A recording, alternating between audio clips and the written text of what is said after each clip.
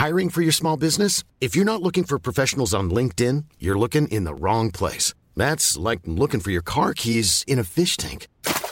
LinkedIn helps you hire professionals you can't find anywhere else, even those who aren't actively searching for a new job but might be open to the perfect role. In a given month, over 70% of LinkedIn users don't even visit other leading job sites. So start looking in the right place. With LinkedIn, you can hire professionals like a professional. Post your free job on linkedin.com/people today.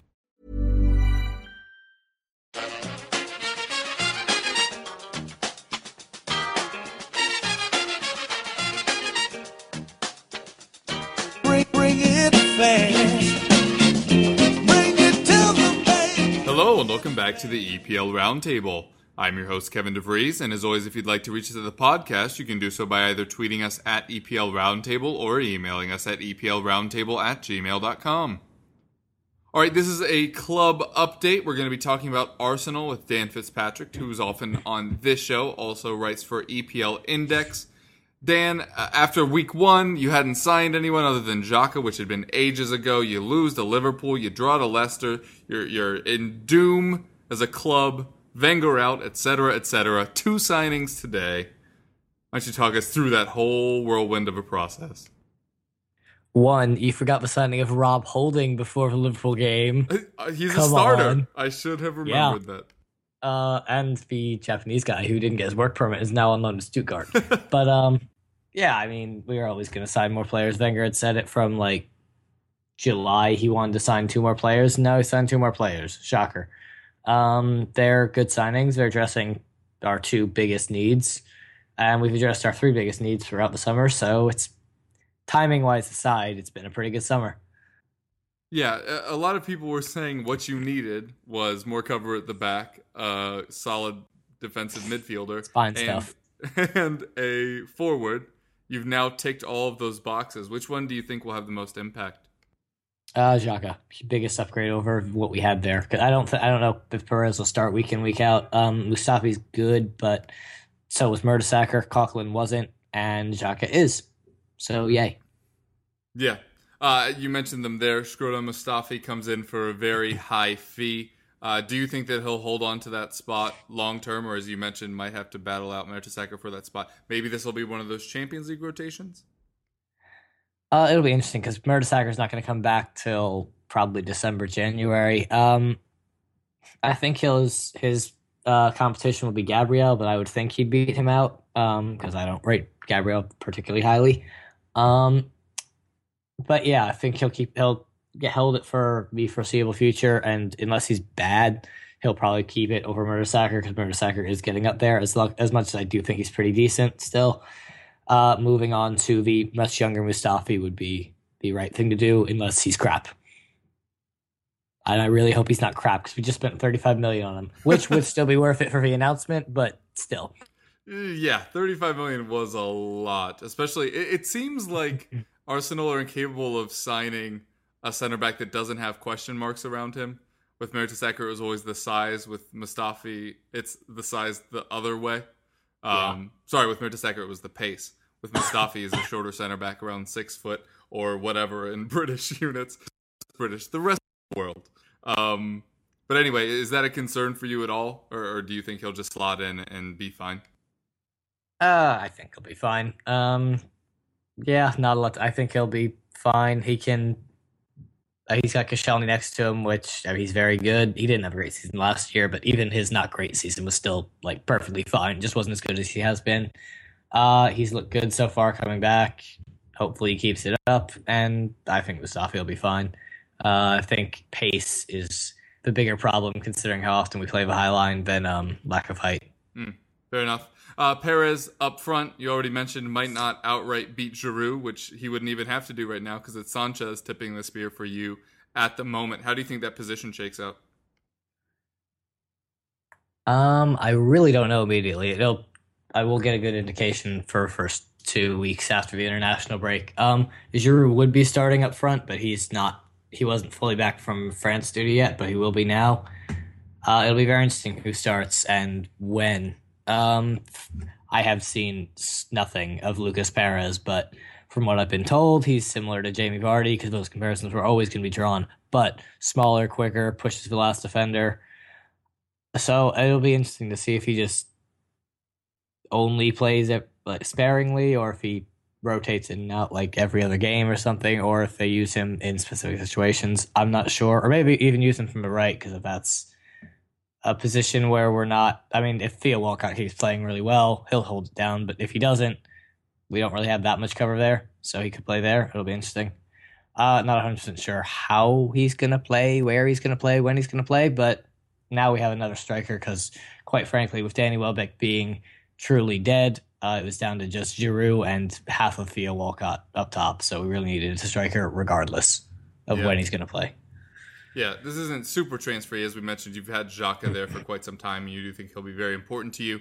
But in kind of injury news, Santi Cazorla is back, starting next to him in central midfield instead of in a further advanced position. Do you think that that duo will get the most minutes as a pair this year?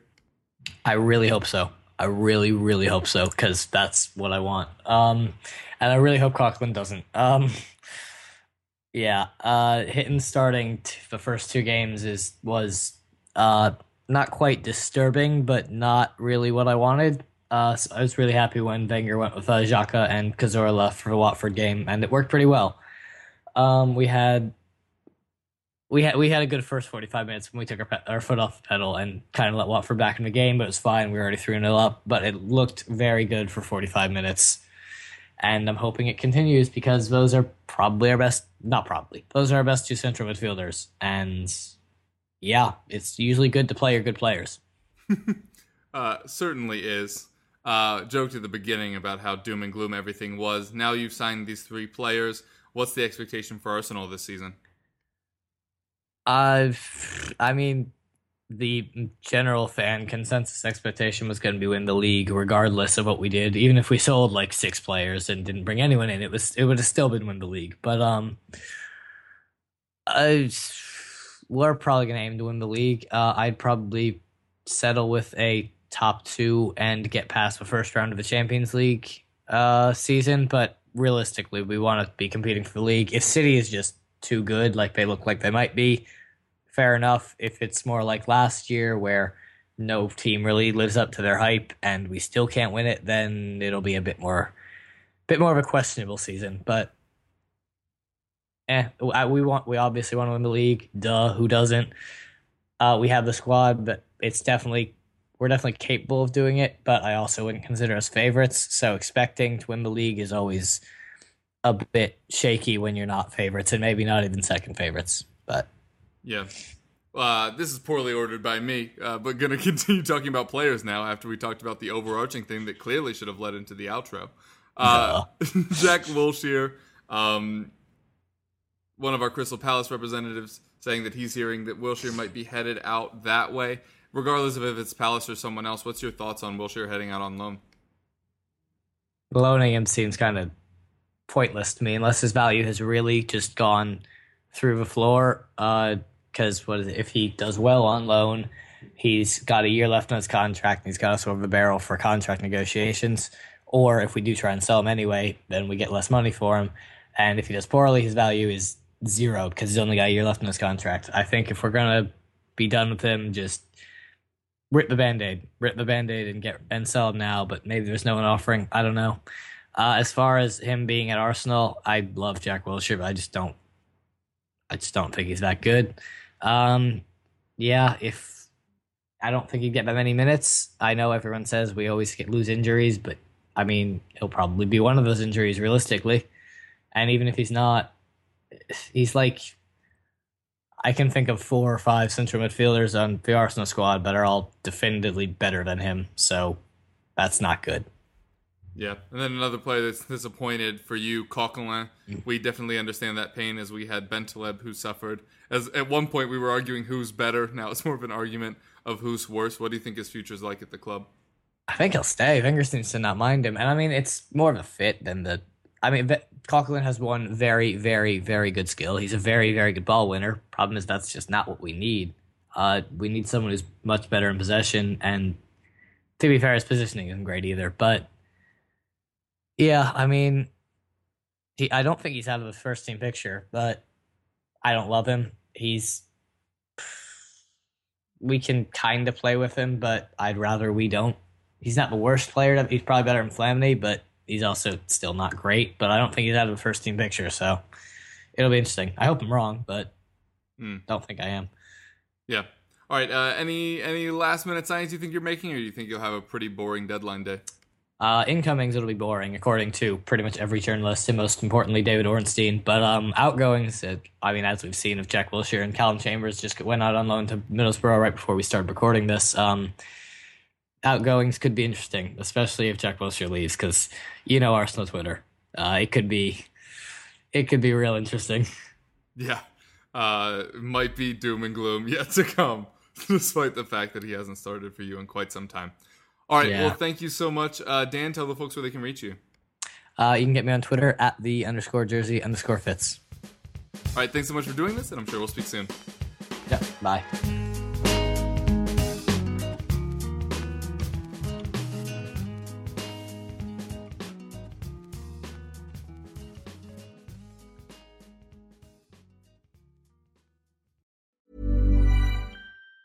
Normally, being a little extra can be a bit much, but when it comes to healthcare, it pays to be extra.